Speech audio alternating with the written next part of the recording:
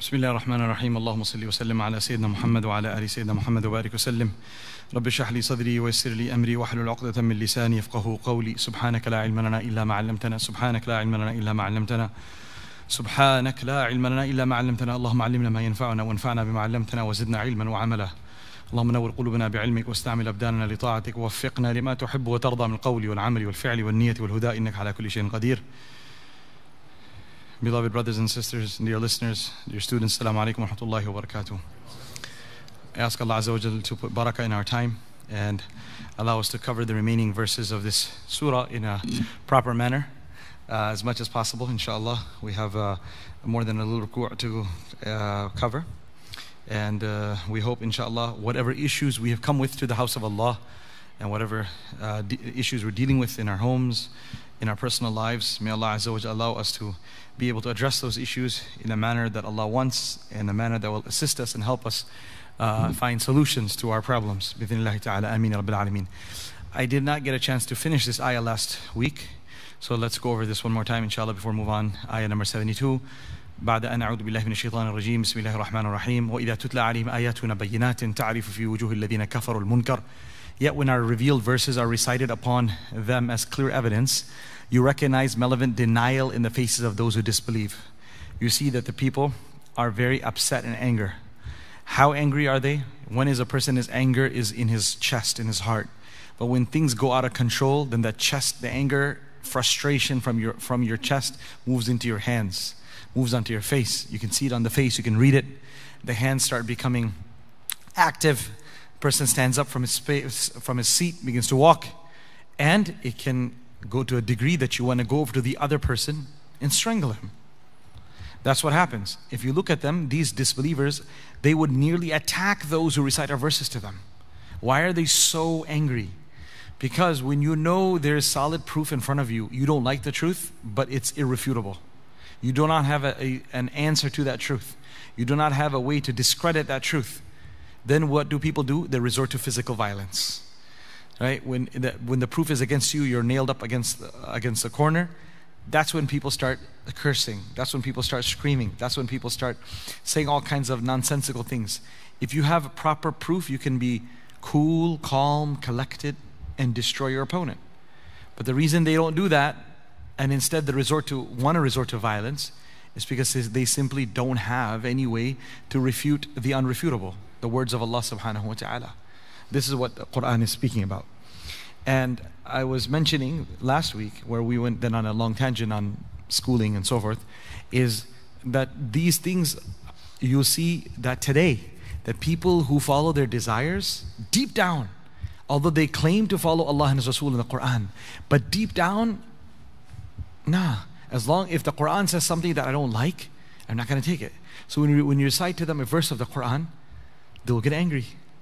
Everyone will find an opinion. You want music to be permissible, you want gender mixing to be permissible, you want dancing to be permissible, you want merrymaking to be permissible, you want everything else. You will always find some opinion somewhere.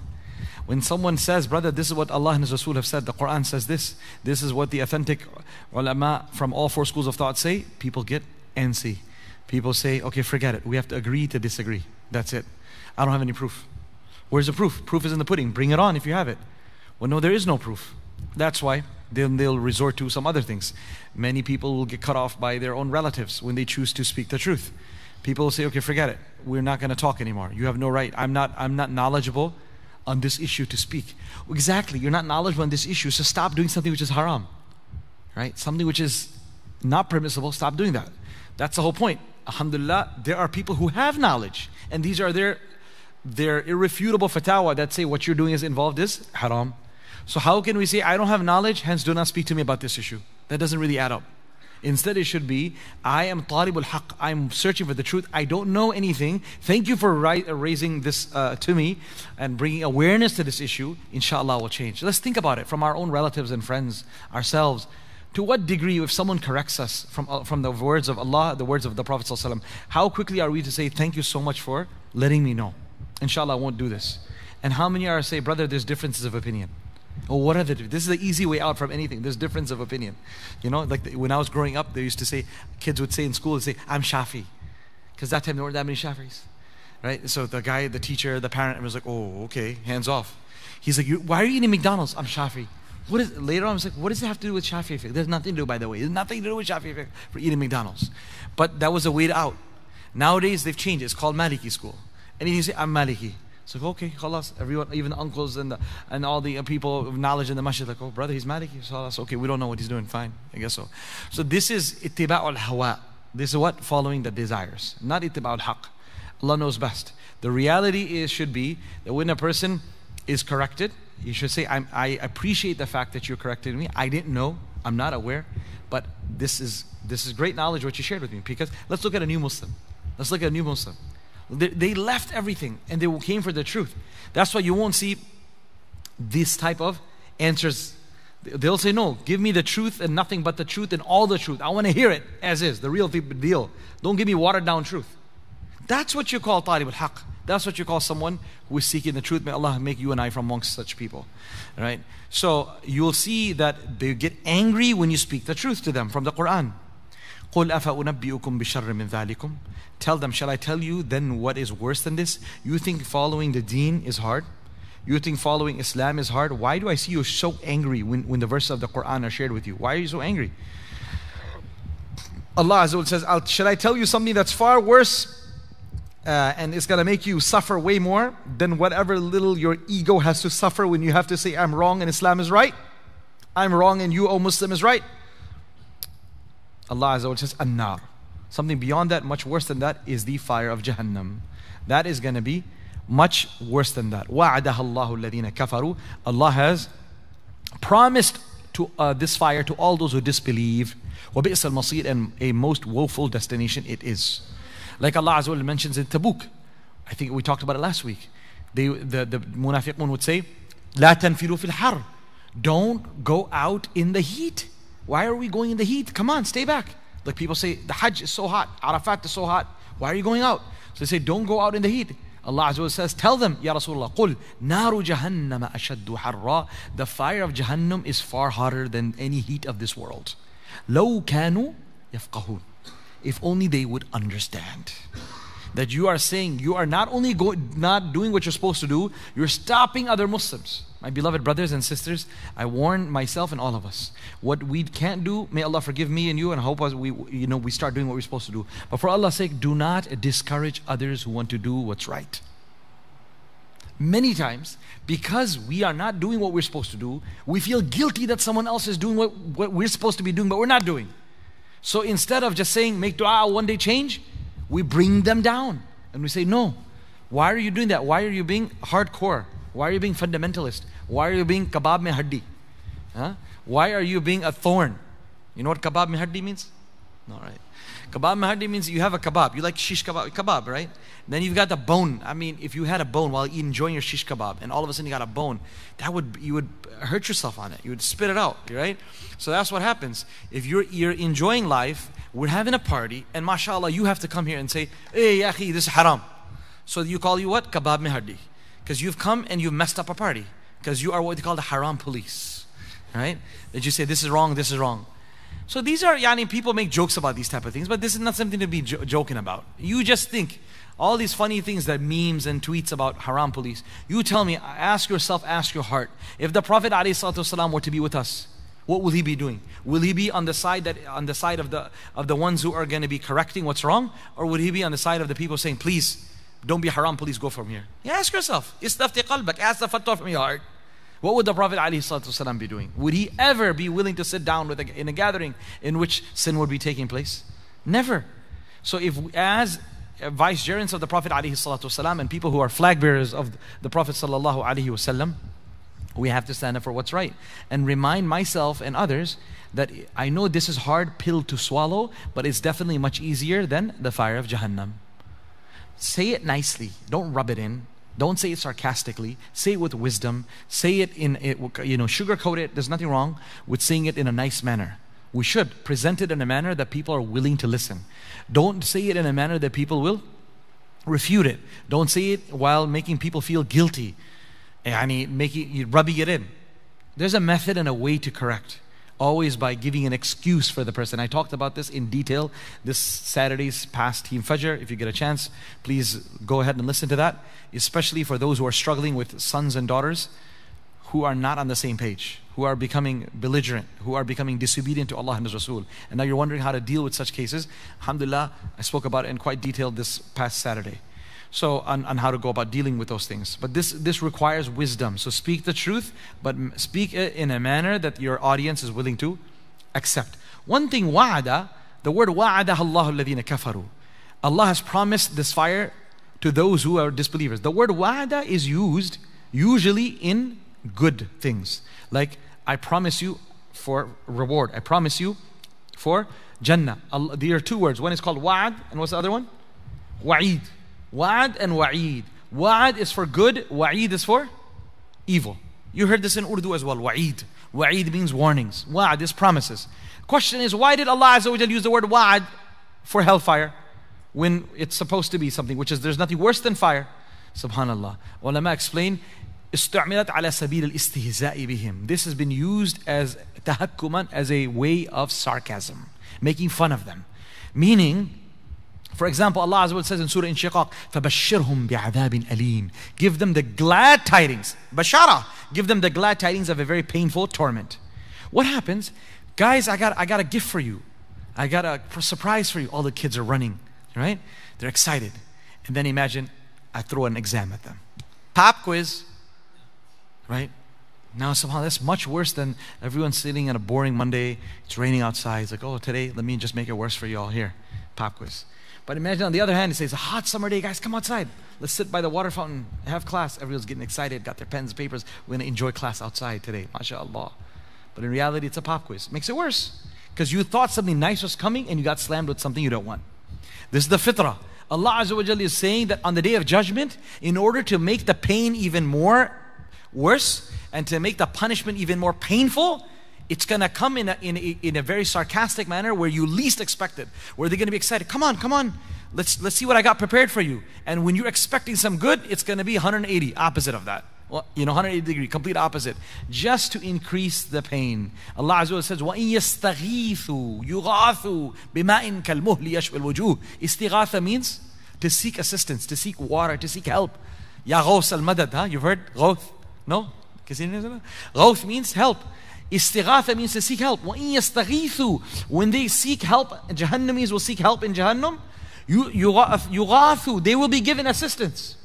Or they will be given water. Bima'in. But yughath is a word that's used for goodness. They will be given goodness, or they will be given water. Bima'in, with water. كَالْمُهْلِ يَشْوِي الْوُجُوهِ. Such scalding, boiling water that will completely remove the skin from their face. So it's like you're expecting, Ya Allah, you're going to have mercy on me. I begged you so much. Now what's going to happen? Some nice, sparkling, cold water is going to be given. That's what you're expecting. But at that time, when it's switched upon you, and Allah forbid, or switched upon an enemy of Allah, and something much worse than that, scalding, boiling water that will remove the person's skin and will immediately be replaced with another skin, and then which will be burnt away and then immediately replaced again, so forth.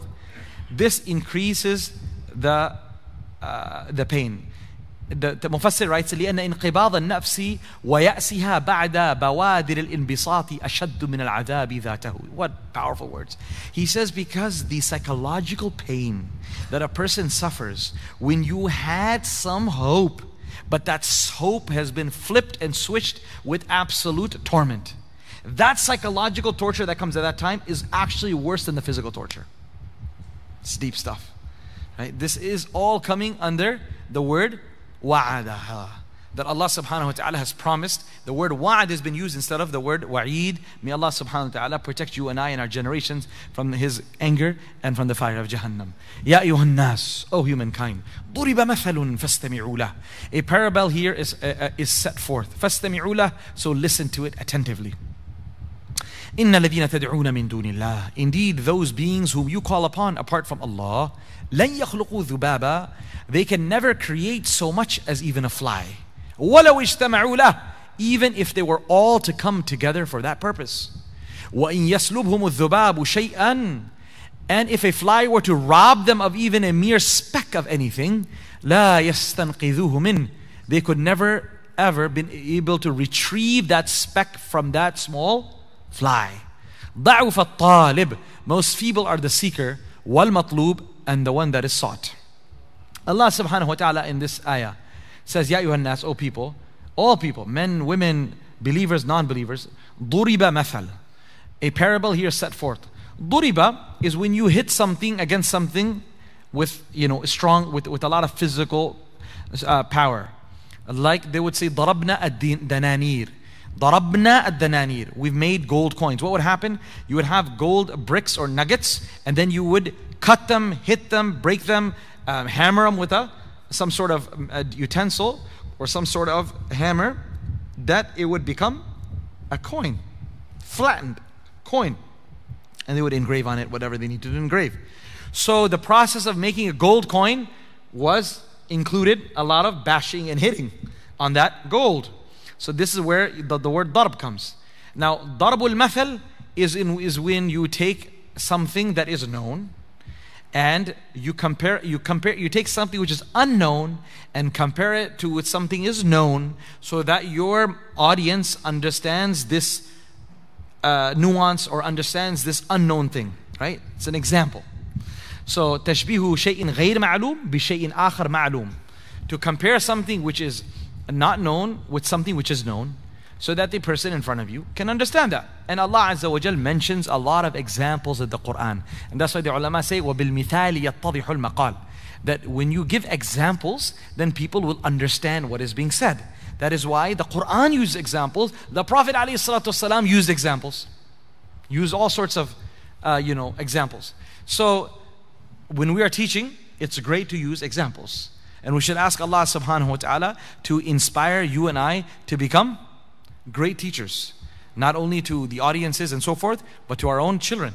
All right? And the one method of doing that is listening to great teachers. And then, who is the greatest teacher? The Prophet sallallahu alaihi wasallam. And what did he use? He used examples. Who did he learn it from? From Allah subhanahu wa ta'ala. Al-allamani rabbi addabani rabbi fa'ahsana ta'dibi. My Lord is the one who taught me etiquette, and he taught me a beautiful etiquette. So Allah Azza wa Jal himself uses examples, and hence it's a great way when trying to explain something that we use examples. So Allah subhanahu wa ta'ala now tells everyone, the whole ummah, that istami'u la. I'm giving you an example, and I want you to listen attentively, all right? So that you can appreciate it, and you can practice on what is being said. Think and ponder all of those false idols that you worship. Okay, what can they do? Can they do anything? Allah subhanahu wa ta'ala says, لَن يَخْلُقُوا ذُبَابًا. They cannot even create one fly. Allah used the word lan. Lan comes for the future, not past. لَن يَخْلُقُوا. They will never be able to create. They haven't done it, and they won't ever. Meaning Allah Azza wa Jalla is explaining what will happen all the way till the day of judgment. Yeah, the humanity will not be able to create a fly. Allah Azza wa Jalla in one other place He says, إِنَّ اللَّهَ لَا يَسْتَحِيَ أَن يَضْرِبَ مَثَلًا مَا بَعُوضَةً فَمَا فَوْقَهَا. Allah does not shy away from giving examples of even a mosquito or something that is even more insignificant than that. فَمَا فَوْقَهَا means فَمَا فَوْقَهَا فِي الصِّغَرِ وَالذُّلِّ. Something which is even more despicable and lowly than a mosquito. Because mosquito is not just small, but it's annoying. The noise of it, the sound of it, and then of course when it bites you. Allah says, although I'm great, but I don't mind giving an example of using a mosquito or something less than that as well. The whole humanity cannot create. Allah could have said one human being. Allah could have said one range of mountains. Allah could have said one body of water. No, Allah Azza wa took something so simple, small, insignificant. Dhubaba, a fly, right? For future years, forever, you will never be able to create something out of non-existence. You will always play around with what already exists. You will place things, all right? Because we call this creation, but in reality it's not creation.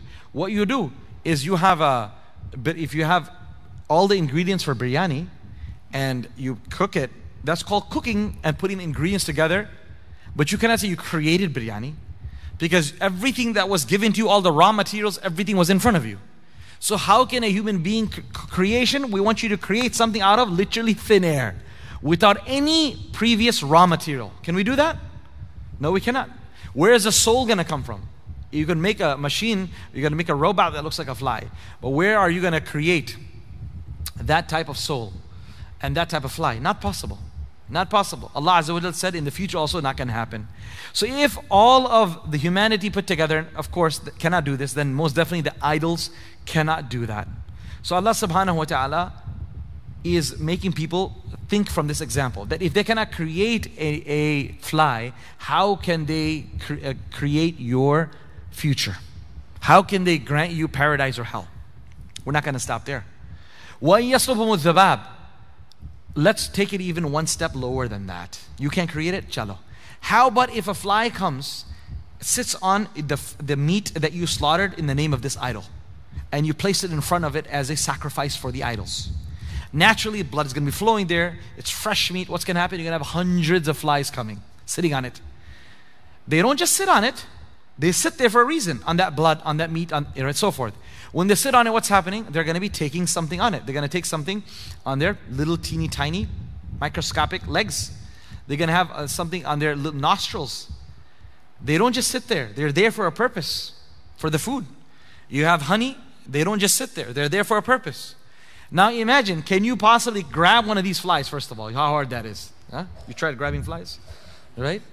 Right? Grab it with your hand. It's not easy. Very hard. But now you grab it, and then after that you grab the honey off of its legs. All of it. Now you can't leave anything. 100% of it, take off of it. How is that possible? Can the idol do it? Allah is not even talking. وَإِن يَسْلُبْهُمُ الذُّبَابُ. If this fly were to take away, rob them of a mere speck of anything, they can never even retrieve from it. The ulama have spoken, we will let you go do your own reading on this, into the anatomy of a fly, and what more amazing secrets are hidden in a fly, and how this ayah, based on what modern current scientific discovery regarding the fly will tell you, how this ayah will even make even more amazing sense, right? But the gist of it, from a simple explanation, is that it is something not possible, something so small that, if you have a little kid, he comes and grabs something for you, and you can't grab that back, that's pretty shameful, right? Your younger sibling, your younger brother, or someone on the street just comes and takes your hat and runs away, and you're just sitting there as an adult or an older brother, and you're helplessly sitting there like, oh my God, this is gone. Where are you? Where's your physical strength? How can you not avenge yourself? Well, this is not a young child, not a 5-year-old, a 10-year-old. This is a tiny insect, a small little fly that he has taken away something from you, and you cannot bring it back. لا يستنقذوه منه. Allah subhanahu wa ta'ala says, ضعف الطالب. Both of them are weak. Talib is the fly, في ذاته ضعيف. The fly itself is very weak, and those who are trying to go after that fly are weak. Or you could say the idols are weak, and those who are worshiping the idol are weak. Whatever you want to say. The people who are trying to go after the fly, they're useless. Or the people who are worshiping idols, the one who is sought out for, and the one who is a seeker, both of them are weak. The only one who is strong is Allah. ما قدر الله حق قدره. Allah Azza wa Jalla says, thus they have not properly appreciated Allah, esteemed Allah with His rightful esteem. ما قدر الله. They have not esteemed Allah, they have not appropriately appreciated Allah the way He ought to be appreciated. Inna Allah laqawiyyun aziz. Indeed, Allah alone is more surely all-powerful, overpowering. Many scholars and ulama, when they read this, they begin to tremble when they go through this ayah. That subhanAllah, Allah Azza wa Jalla is saying, really, what's wrong with you? How shameful. I have done from beginning A to Z everything for you. Right? Everything I've given you from A to Z, every single thing. And all I'm asking you is to appreciate to recognize. When a father sits there and he sees, Allah forbid, may that never happen to us. He sees a son, a daughter who's become so ungrateful, undutiful, that they just look into the eyes of the father and mother and say, who are you? I don't know you. I've got nothing to do with you. What have you done for me? That is a heartbreaking day. And we hope we never have to see that day. And those who have seen that day, may Allah subhanahu wa ta'ala guide their children. May Allah subhanahu wa ta'ala bring their children back to hidayah and guidance. But the idea is, it's one of the most hurtful things. That really, is there someone besides me who you have, to appreciate? What did I not do for you that you have the audacity to come and say that, what have you done for me? Who are you? I don't know you. Imagine Allah Azza wa Jalla telling us, how come you don't respect me? How come you don't honor me? How come you don't appreciate me? How come you don't value me? Who is there besides me? As Allah subhanahu wa ta'ala says in another place, Ya ayyuhal insan, O human being, ma gharraka bi rabbika al-kareem. Who has deceived you? What has deceived you regarding your most generous, honorable, caring, and loving Lord? Why is it that you look in the other way? Why is it always you raise your hand somewhere else? You pick up the phone to call someone else. You open up your wallet for something else. When is it that you'll raise your hand to ask me, to call me, to say, Ya Allah, I've got you? We always say, I've got this friend, got that friend, I got this black credit card, this credit card, I got this friend, this lawyer, this doctor, fulan. We've got everyone that we say we've got as backup. How many of us are saying, Allah is mine. Allah is mine. I'm His, He's mine. Khalas. Allah will take care of me. Hasbi Allah wa ni'mal wakil.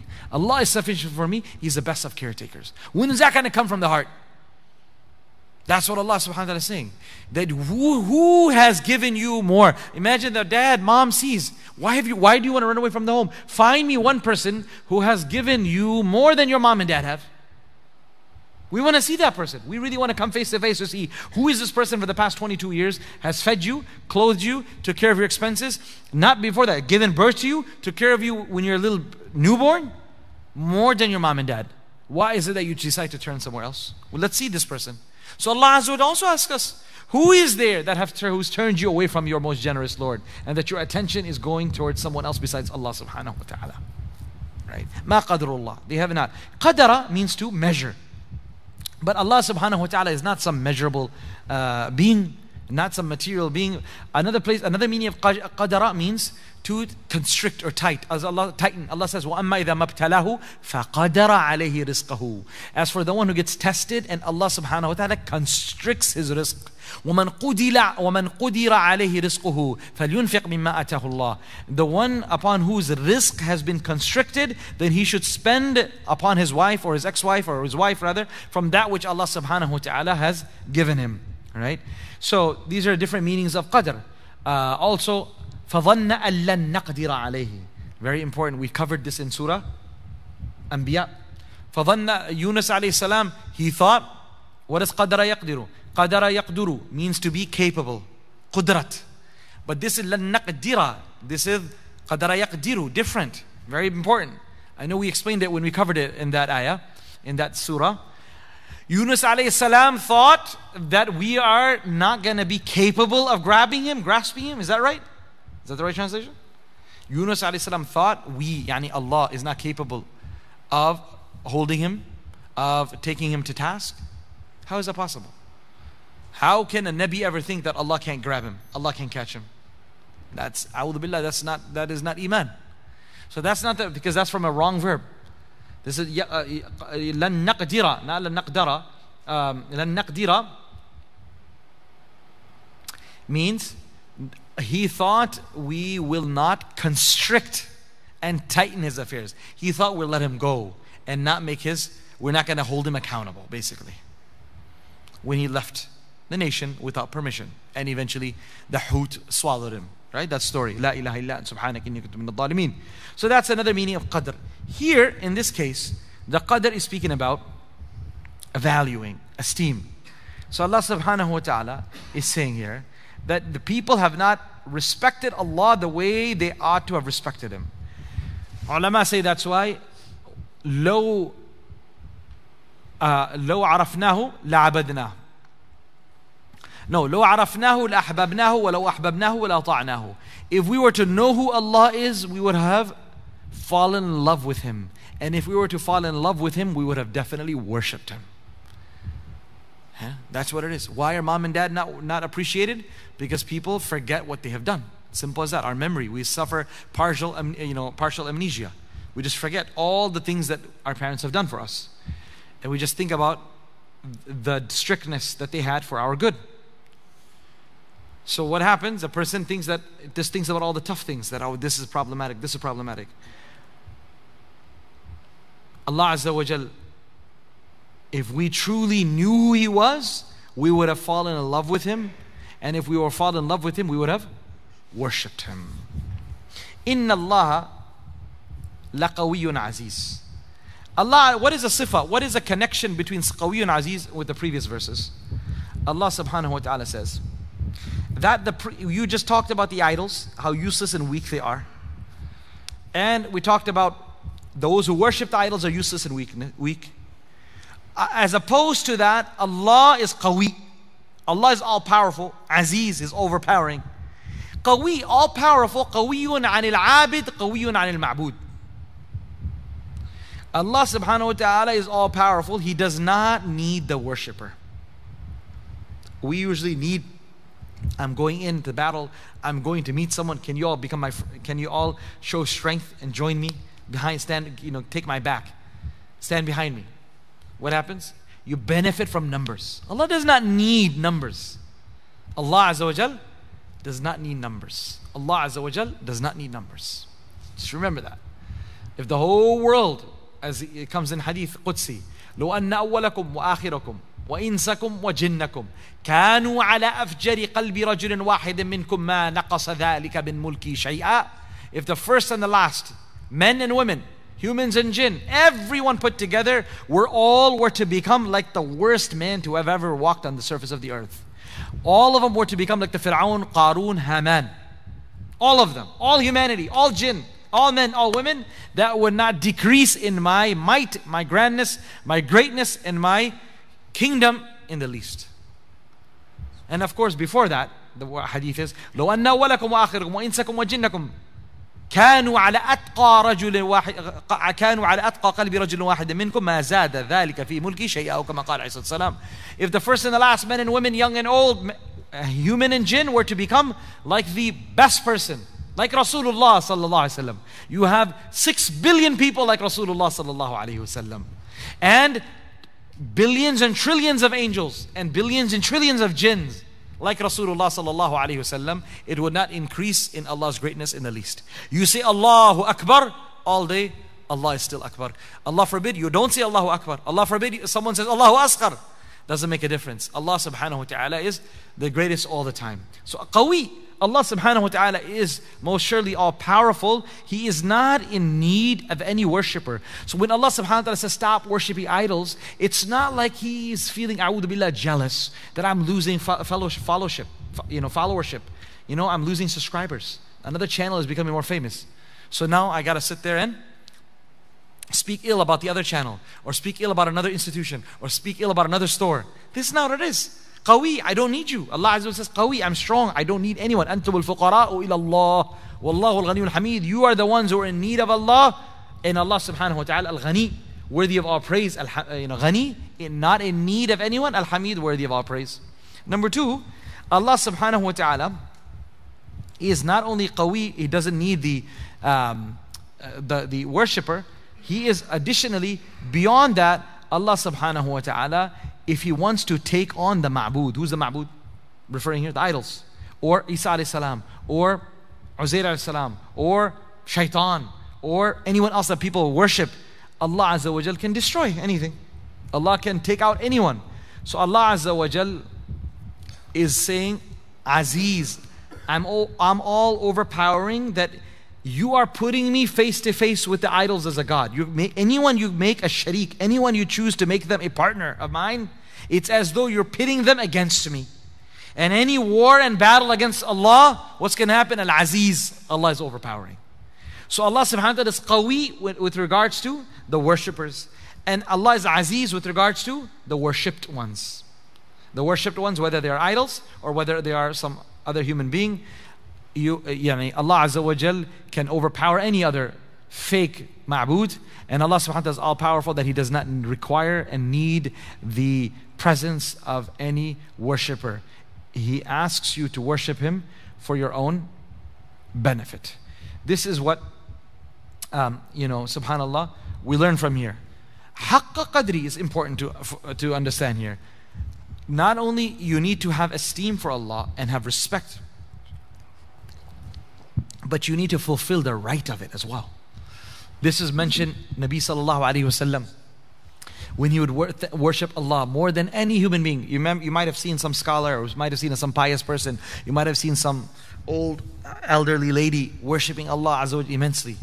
Put them all the pious people that have ever come, that are here and that will ever come, put together, and can you compare that to the ibadah of Rasulullah sallallahu alaihi wasallam? His 2 rak'ah salah compared to someone who prays 2 rak'ah salah for say 24 hours non-stop. I'm going to give you an example. Can compare his 2 minutes, because that ma'rifah of Allah, how should we say it? You take two moving modes of transportation. You have a very fast bicycle that starts off exactly at 9 p.m. in one direction, and you have a fighter jet that is going at Mach 3 at also 9 p.m. right? And say, let's see what happens within an hour. You can't compare the time.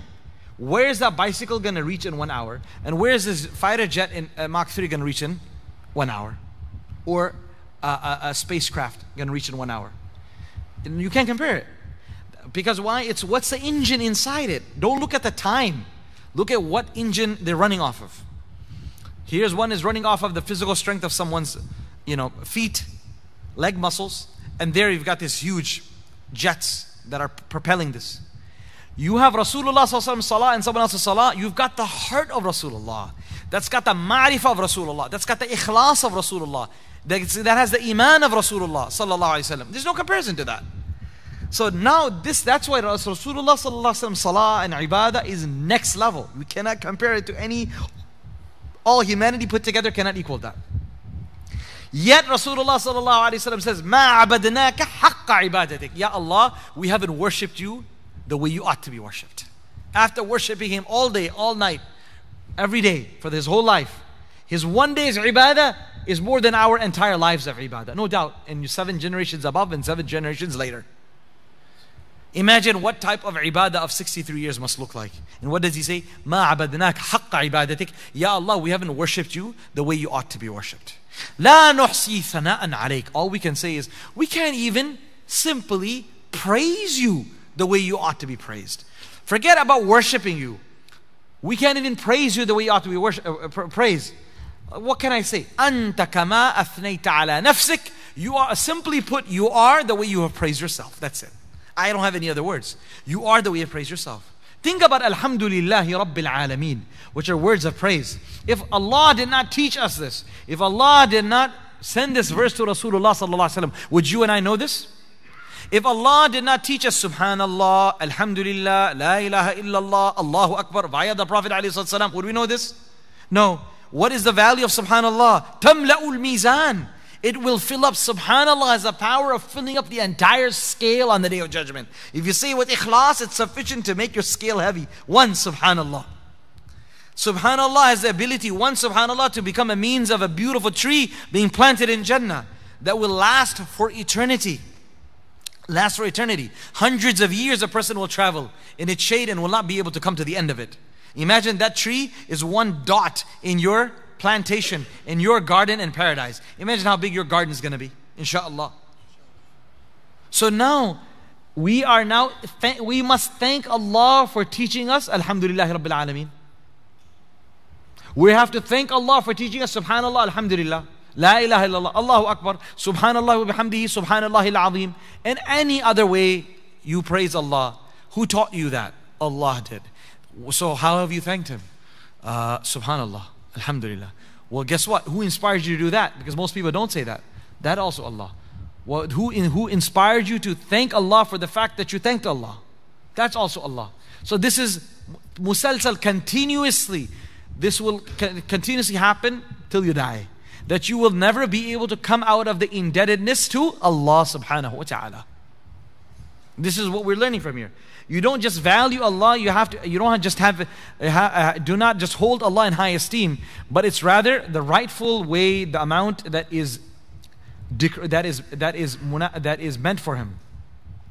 Allah Azza wa Jalla says, another place, وَمَا قَدَرُ اللَّهَ حَقَّ قَدْرِهِ. People have not valued Allah, have not appreciated Allah the way He ought to be appreciated. إِذْ قَالُوا, when they said, مَا أَنزَلَ اللَّهُ عَلَى بَشَرٍ مِّن شَيْءٍ, Surah Al-An'am. That Allah has not revealed on the human beings anything. Yani no human being has received revelation from Allah. This is all fake. When you say something like this, O kuffar, what have you done? You have accused Allah of punishing you on the Day of Judgment without proper warning, without sending a message to you before. While Allah is the most just, how could He expect His servants to worship Him without having sent down a prophet? So this is a lie. When people say, مَا أَنزَلَ اللَّهُ عَلَى بَشَرٍ مِّن شَيْءٍ, Allah has not revealed anything on His prophet, this in reality is a dhulm upon Allah. مَا قَدْرُ اللَّهَ حَقَّ قَدْرِهِ. You have not worshipped Allah, you have not respected Allah Azza wa Jal the way you ought to be respected. That is what we are learning from here. Allah subhanahu wa ta'ala says another place in Surah Al-Imran, يَا أَيُّهَا الَّذِينَ آمَنُوا اتَّقُوا اللَّهَ. O believers, اتَّقُوا اللَّهَ. Fear Allah. MashaAllah, Maulana Arshad Madani Damat Barakatuh, who came here yesterday, we're blessed to have him here at Dhuhr. Salah, if you can, that talk is also available on our YouTube channel. If you missed it, please go listen to it. It's 25 minutes with a 15-minute translation or 10-minute translation. He talked about taqwa. Very beautiful. Such a nice discussion on taqwa. And so Allah subhanahu wa ta'ala here says, have taqwa. One point I just want to mention from yesterday, what He said is that Allah subhanahu wa ta'ala says, Ya ayyuhalladhina amanu ittaqullah. And most places, that's what it comes. Amanu, O people of Iman, have taqwa. So He was just telling us, number one point is that just because you have Iman does not mean you automatically have taqwa. This is a clear indication that if a person has faith, does not automatically mean he has taqwa. That is an added thing you have to bring into your life. That's an added thing you have to bring in your life. So people, they'll say, there's Muslims, so you can expect all Muslims to do business fairly. You can expect Muslims, let's go to a Muslim store, everything's got to be halal. Not just ingredients wise, but buying and selling wise. I'm sure every business is going to be all 100% kosher, halal. No, not necessarily. Not necessarily you marry into a Muslim family, everything's going to be right. Because you have to see whether they have taqwa or not. It's easy to say, I'm a Muslim and I won't do anything wrong. No, where's the taqwa? Taqwa, the proof is in the pudding. Taqwa has to come into your actions. Well, how much taqwa? One basic level of taqwa is, I'm going to stay away, protect myself from the wrath of Allah through being a believer. I'm not a mushrik, I'm muttaqi. That's a very bare minimum level of taqwa. Haqqa tuqati. You need to have fear of Allah subhanahu wa ta'ala the way He ought to be feared. Wow. If a person says that, there's a level of awe I have from my father, then from my mother, then from my grandparents, and the list goes on. Then it'll be from from a police officer, law enforcement person. The list goes on, different ways the fear is there. Then from a king. Naturally, someone who has full in a tyrannical leadership under a tyrant, a person would be very afraid to say something out of line. Otherwise, he may lose his home, his house, his family, his life, everything. Based on how much there. When you look at how much power Allah subhanahu wa ta'ala has, it's not just pull the plug, pull your eyelids out, pull your eyelashes out, right? Pull your intestines out, make you suffer a heart attack, right? Make you choke on that, on what? Not on a bone, on water. Drinking water, you can choke on it. Anything can happen any second. Make you stop being able to pass urine, right? Make you stop being able to digest your dinner. How much pain instantaneously can happen? Allah Azza wa Jalla has full control of every aspect of our body, every aspect of our psychology, every aspect of our emotions, every aspect of our finances, every single child of ours, every single spouse, every single parent, sibling, all of that is under Allah subhanahu wa ta'ala's control.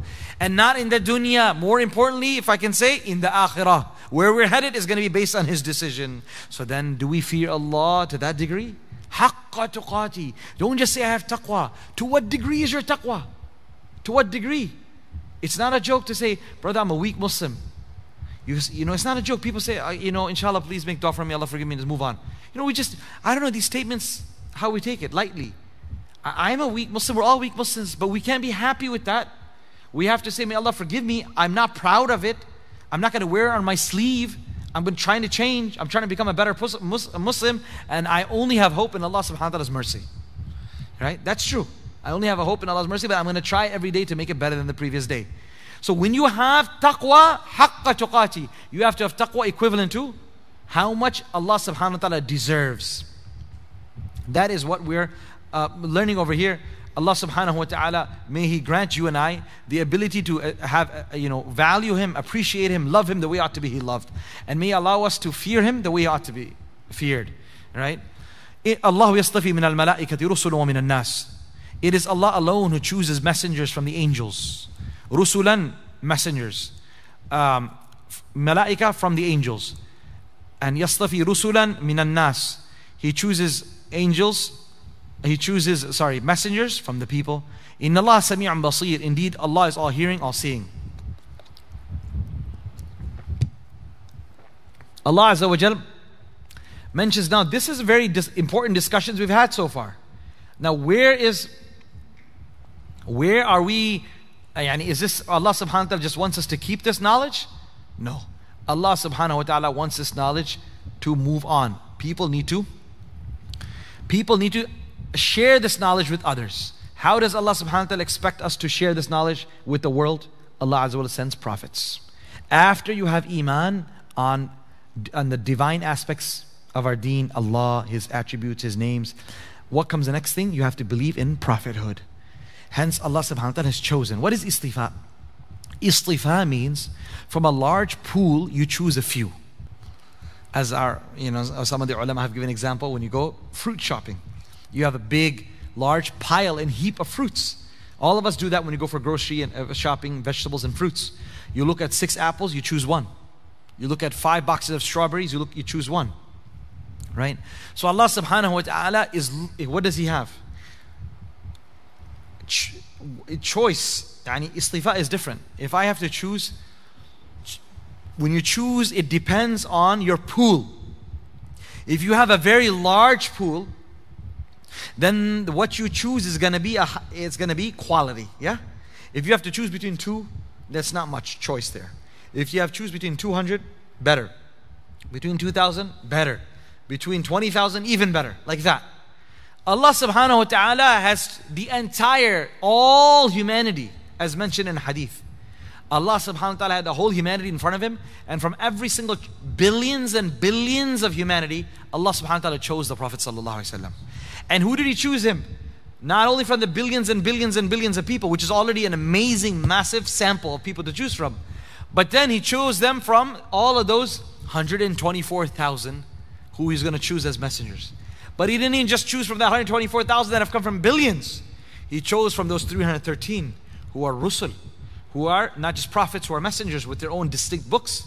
And He didn't just choose from those 313, a smaller subcategory of 5, ulul azam, the most honorable of these 313. And Rasulullah sallallahu alaihi wasallam was chosen from that. So it is a chosen from a chosen from a chosen from a chosen.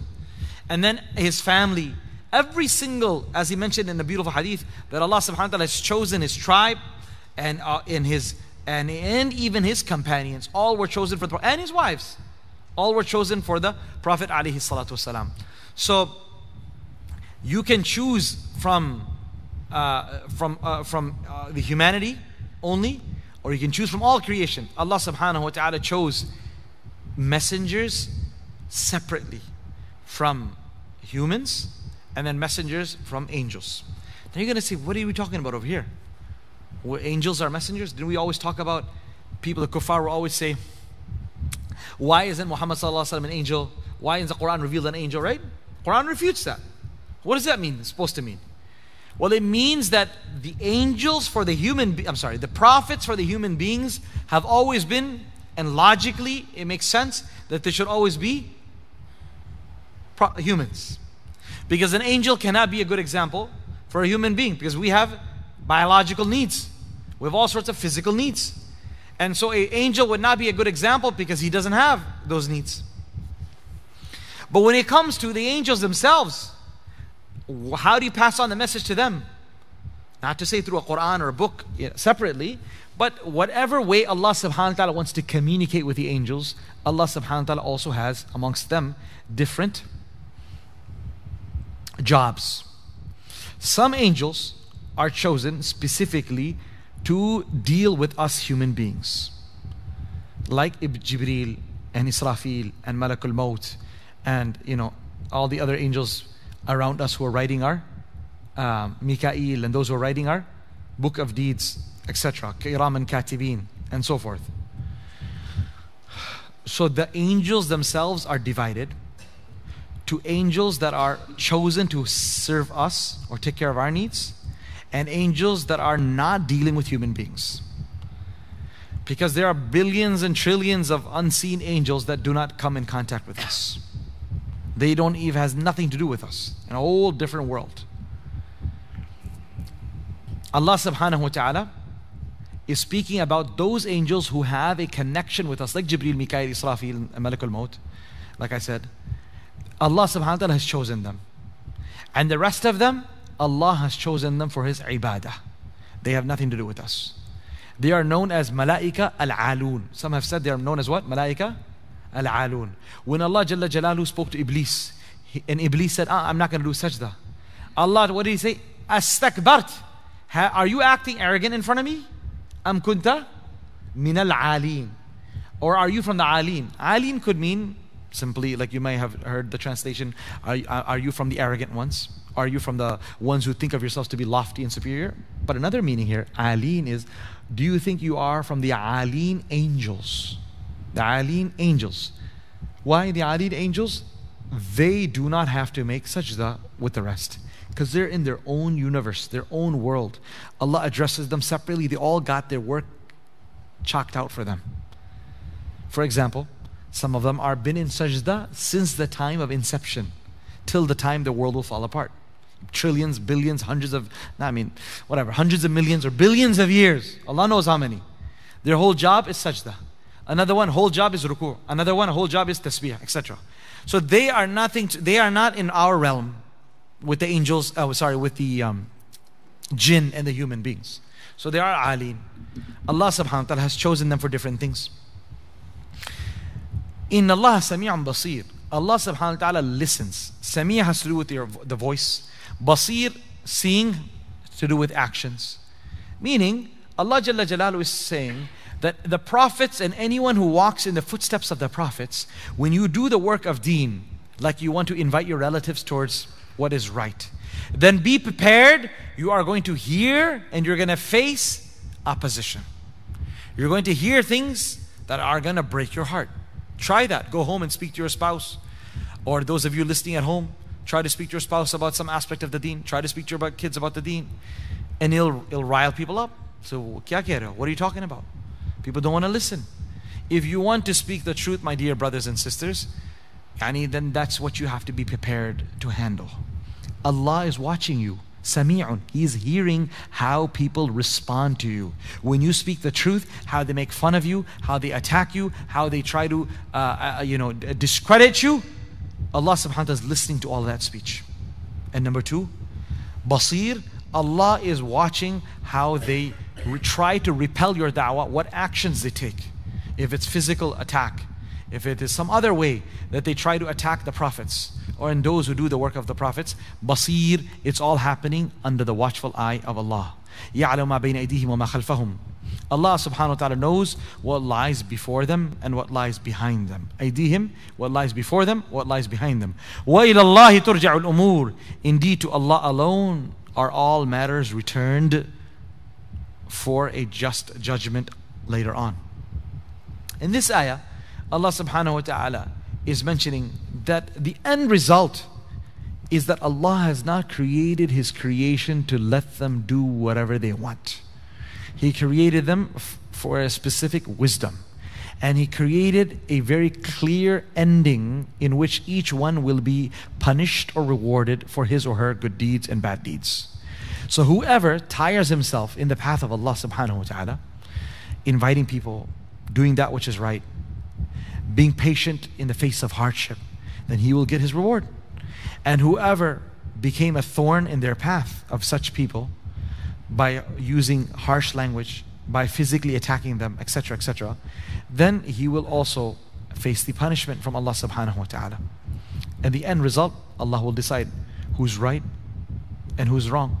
If you are continuously keep on putting thorns in the path of truthfulness, then a person will have to suffer the consequences tomorrow.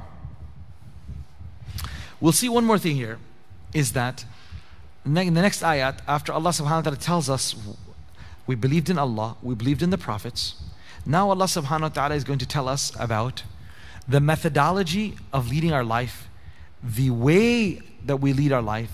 This has been brought to us by the prophets. And this method of leading our life, in reality, my brothers and sisters, is in one sense mukhtasar. In one sense, it's short, concise. These are your do's and these are your don'ts. And then after that, what? After that, you figure out on your own. Every single thing is not going to be controlled by Allah. Every single, meaning controlled by Allah, I mean dictated that you have to do this and you cannot do this. There are many things that which are mabah, permissible. Just don't eat these things. Besides that, you can eat whatever you want. We're not going to command you to eat everything. Eat what you like. Right? This is your work. When parents tell their kids, do your homework, and after that, do whatever you want. It takes you 3 hours to do your homework, 2 hours to memorize your lessons. That's it. Then the rest of the evening, you do whatever you want. We're not going to sit there and micromanage you for every single second. You want to read a book? Read a book. You want to ride your bike? Ride a bike. You want to play games? Go, whatever it needs to be. Allah subhanahu wa ta'ala has kept it open for us. These are things you do. These are things you don't do. The rest of it, you all figure it out.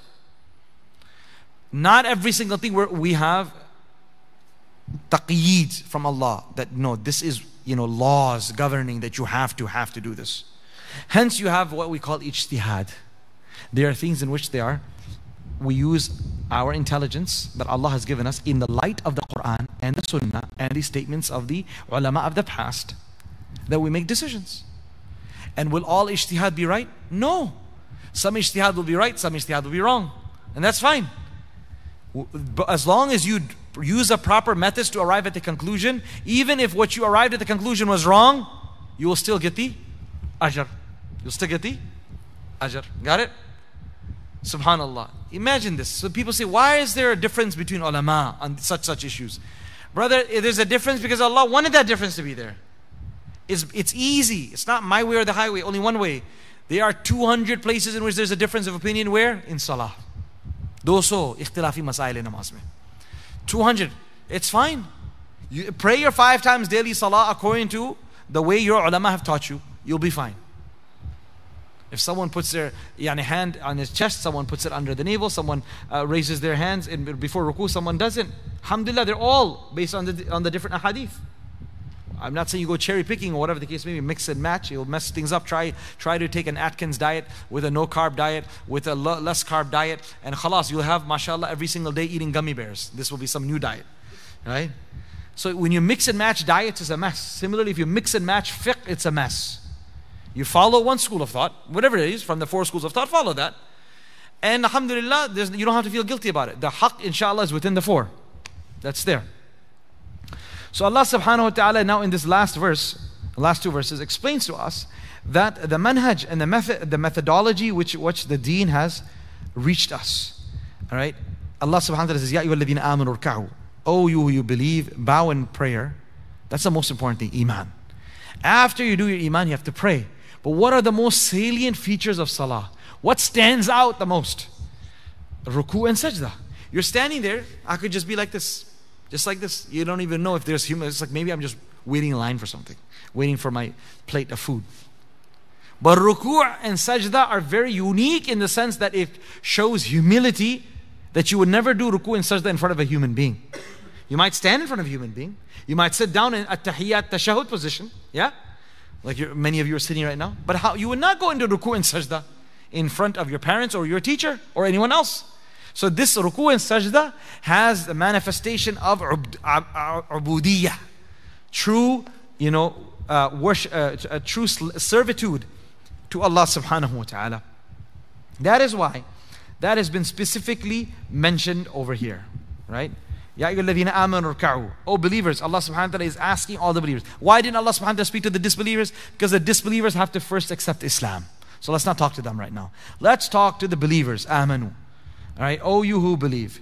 Irka'u. That you sit there and you do ruku and sajda, and you pray. Some ask, why does Allah subhanahu wa ta'ala speak to the believers and ask them? Like Allah subhanahu wa ta'ala says in the Quran, Ya ayyuhalladhina amanu aminu. Oh believers, have faith, when they already have faith. It means have istiqamah on that. One alim, he explained so nicely. He said, Ya ayyuhalladhina amanu, the way Allah subhanahu wa ta'ala speaks to the people of Iman, it's as though Allah subhanahu wa ta'ala is prefacing what He's about to say with some kind words. The way you want to speak to the hikmah and the wisdom is when you want to speak to someone, a son, daughter, whatever the case may be. If you want to ask them to do something, you praise them for what they have done so far. MashaAllah, you're such an obedient kid. You're always doing right. And then can you do this? You've prefaced that. You've already set the trajectory for them. For the past day, you've been such a good kid. Well, continue being a good kid by doing this. So Allah Azza wa Jalla is as though He's speaking to us. Ya ayyuhalladhina amanu, you are mashallah already people of Iman. You already are people who have accepted my message. You've already the people who believe in me. You're great. Now let's take it to the next step. Do this.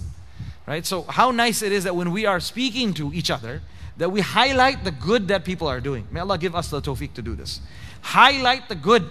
This is more encouraging as opposed to highlighting the negativity, which many times we do. Then they want to do something also, then they won't do it because we highlight the negativity. Right? Makes sense? So highlight the positive things that and positive components of people. Ya ayyuhalladhina amanu ruk'u is a very positive component of the people of belief. Irka'u wasjudu, as we said, talking about the most salient aspects of salah. Allah subhanahu wa ta'ala, He mentions, Rasulullah sallallahu alaihi wasallam rather says, Al-ahdu alladhi baynana wa baynahum as-salah. The main thing between us and the disbelievers is salah. This is the main thing. فَمَنْ تَرَكَهَا, whoever leaves it, فَقَدْ كَفَرْ, he has disbelieved. As-salatu imad ad-din. Man aqamaha faqad aqama ad-din, wa man hadamaha faqad hadama ad-din. Salah is the most important pillar of Islam. Whoever establishes it, establishes Islam. Whoever destroys it, has destroyed Islam. My beloved brothers and sisters, we cannot expect any political progress. We cannot expect any assistance and help for the Muslim Ummah anywhere in the world if we do not fill up the masajid. May Allah give us tawfiq. Go around to the Muslim countries. Go around. People are so... Masajid are now what? Beautiful masjids across the Muslim world. And the new masjids are being built and historical masjids are being built. What have they become? Tourist attractions. Bas. You go, for example, I was in Turkey a while ago. Right? SubhanAllah, people said, let's go see the masjid. Okay, let's go see the masjid. How about we go see the masjid during salah time? Kya hal hai? It's like you're praying salah in a mall. And you can't pray salah. It's so much disturbance. We saw all the main masjids that you go visit, the main famous ones. You have tour buses upon tour buses upon tour buses. Everyone is just with cameras. Mostly non-Muslims or Muslims acting like non-Muslims. There's no one there to pray. Right? Then salah time. Yes, people go back and there's a few minutes to pray. And then what again? Back to Dukan Kuliye. Like people are coming, tour buses are coming, people watching around and looking around. And then people say, no, this new masjid got built. We got to go there. Go there and see what? You throw money, you can build anything. People look at this chandelier. I'm like, yeah, you throw more money, you get a bigger chandelier. So what? What is this? This is nothing to come see. You have to go see Amal. That's what brings life. Otherwise, just go and see architecture. A church also can have a very nice architecture. A temple can have a very nice architecture. What does architecture do to us?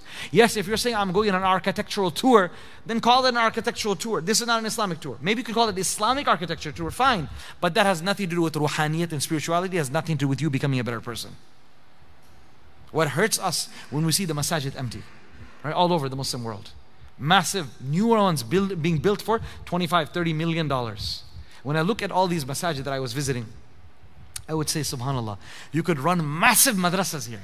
There's so much space that in every corner you could have halaqah. You could have halaqah of dhikr, halaqah of dua, halaqah of fiqh over there, halaqah of hadith.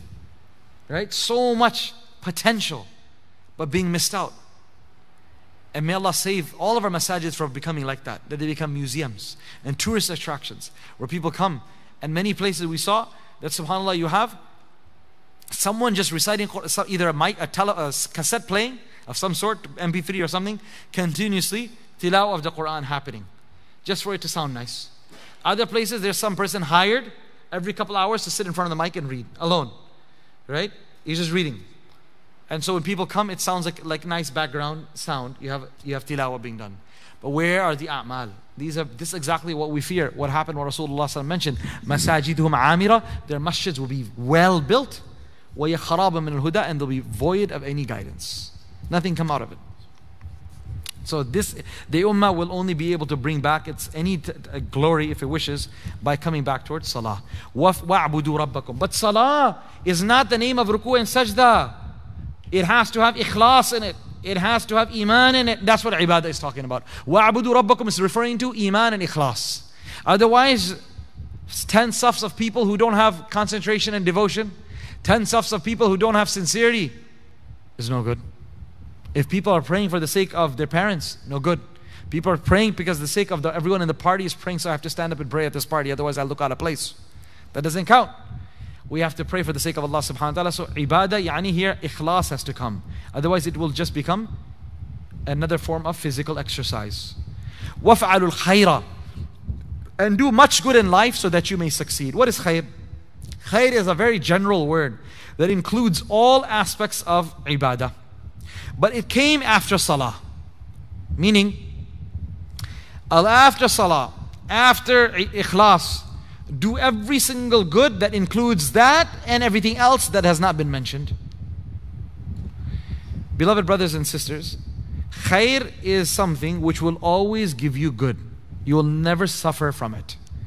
For Allah subhanahu wa ta'ala's command, every single command that's out there, it's only for our benefit. Say that the injunction of don't steal.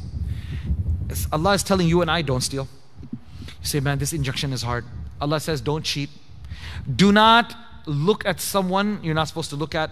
Do not look at someone with the eyes of lust. Do not look at haram. Do not look at someone else's spouse. These are injunctions. Do not look at someone else's wealth with the eyes of envy. But look, all of these commands that are coming to you are also coming to 7.99999 billion people as well. So Allah subhanahu wa ta'ala through these commands is protecting your money, your wealth, your spouse, your home, your business. Think about it like that. Say Islam is hard. No, Islam is not hard. Every aspect of Islam in reality is one command to me, and that same command to 7.9999 billion people, to the rest of the world. So in reality, every aspect of Islam is to make my life comfortable, to make my family life enjoyable, to make my business grow and flourish by protecting my business from people who cheat, from people who lie, from people who try to get me indulged into usury and interest, and the list goes on. What a nice way of understanding this. That every single aspect of the deen is khair. Khair means it's always khair. There's now a possibility that you will suffer if you follow the deen. Remember that. You might get tested, yes, and that's part of the test. You don't have to look any further than the life of Rasulullah sallallahu alaihi wasallam that was filled with tests and trials and difficulties. But don't ever think that if you stay with the halal investment scheme, that you stay with halal income, that you stay with the halal marriage, that you stay with the halal way of leading life, that you will suffer. That you may be wrong. You can never go wrong. لَعَلَّكُمْ تُفْلِحُونَ, so that you may succeed. Khair, goodness, following the deen will always take you to falah. And falah is what? قَدْ أَفْلَحَ الْمُؤْمِنُونَ. Falah is success, not in this world only, which is a very short-lived world. It is rather falah in this dunya and falah in the akhirah. So the natural trajectory of following the deen is success in this world and the next. You and I have to have this yaqeen that if any one of us were to win a 1.5 or 1.3 billion dollar Powerball, then wallahi al-azim, we have to have this yaqeen that his life will become miserable in this world and in the akhirah. Yes. If our yaqeen is not there, we have something wrong.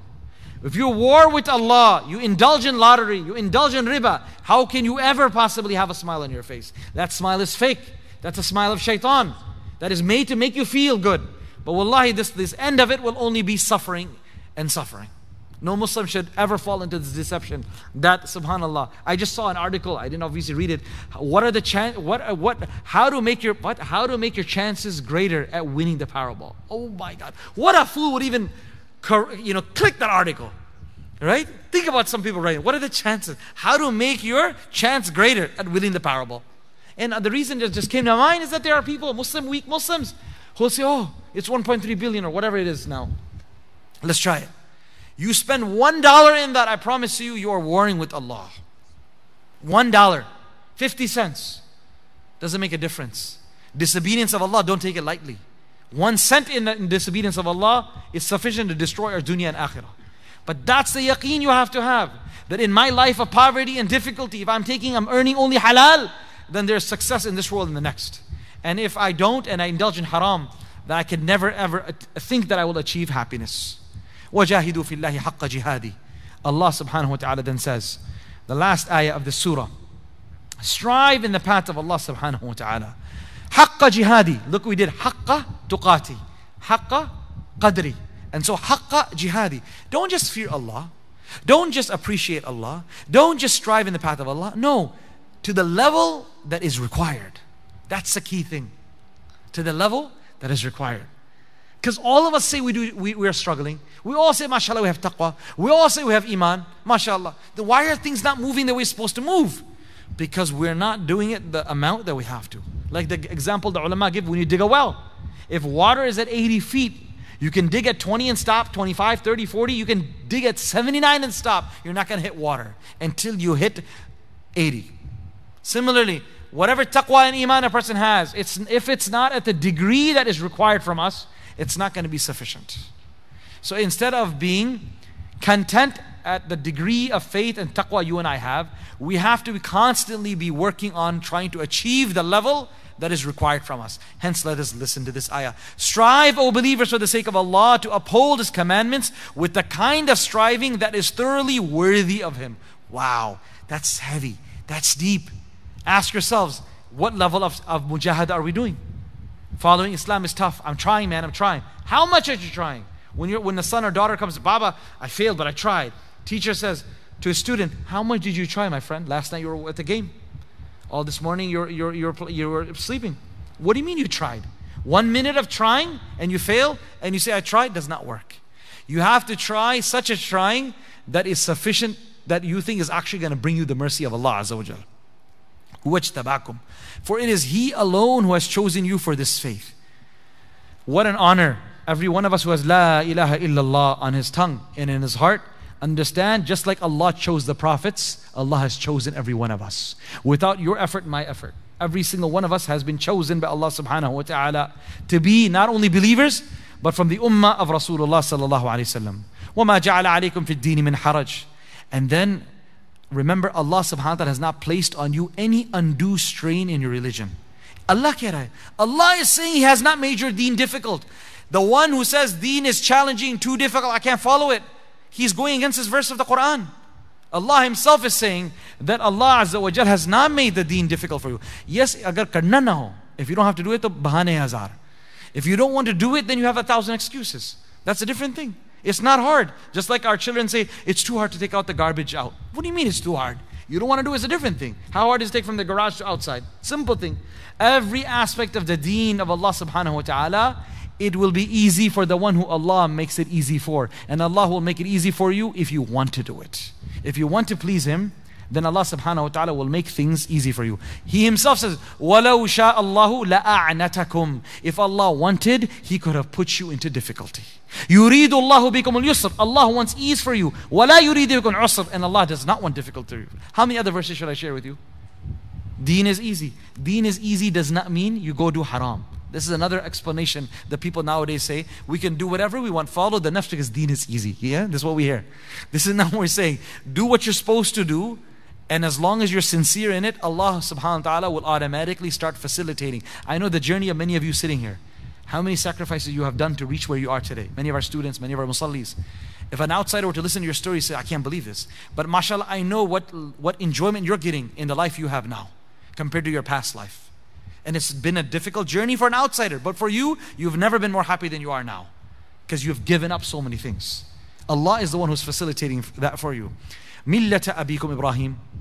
Allah subhanahu wa ta'ala has says that this deen, yani alzimu millat abikum Ibrahim, hold on to the deen of your father Ibrahim. He is the father of all of us, the spiritual father of all of us. Huwa sammakum al-muslimin. It is a sacred way of your forefather Ibrahim from the previous ayah. And it is He alone who has in honor named you Muslims. Min qabl, in the scriptures of the past, وَفِي هَذَا, and has named you Muslim in this Quran as well. And what is the end? لِيَكُونَ الرَّسُولُ شَهِيدًا عَلَيْكُمْ, so that the Prophet ﷺ may be a witness to Allah's truth before all of you.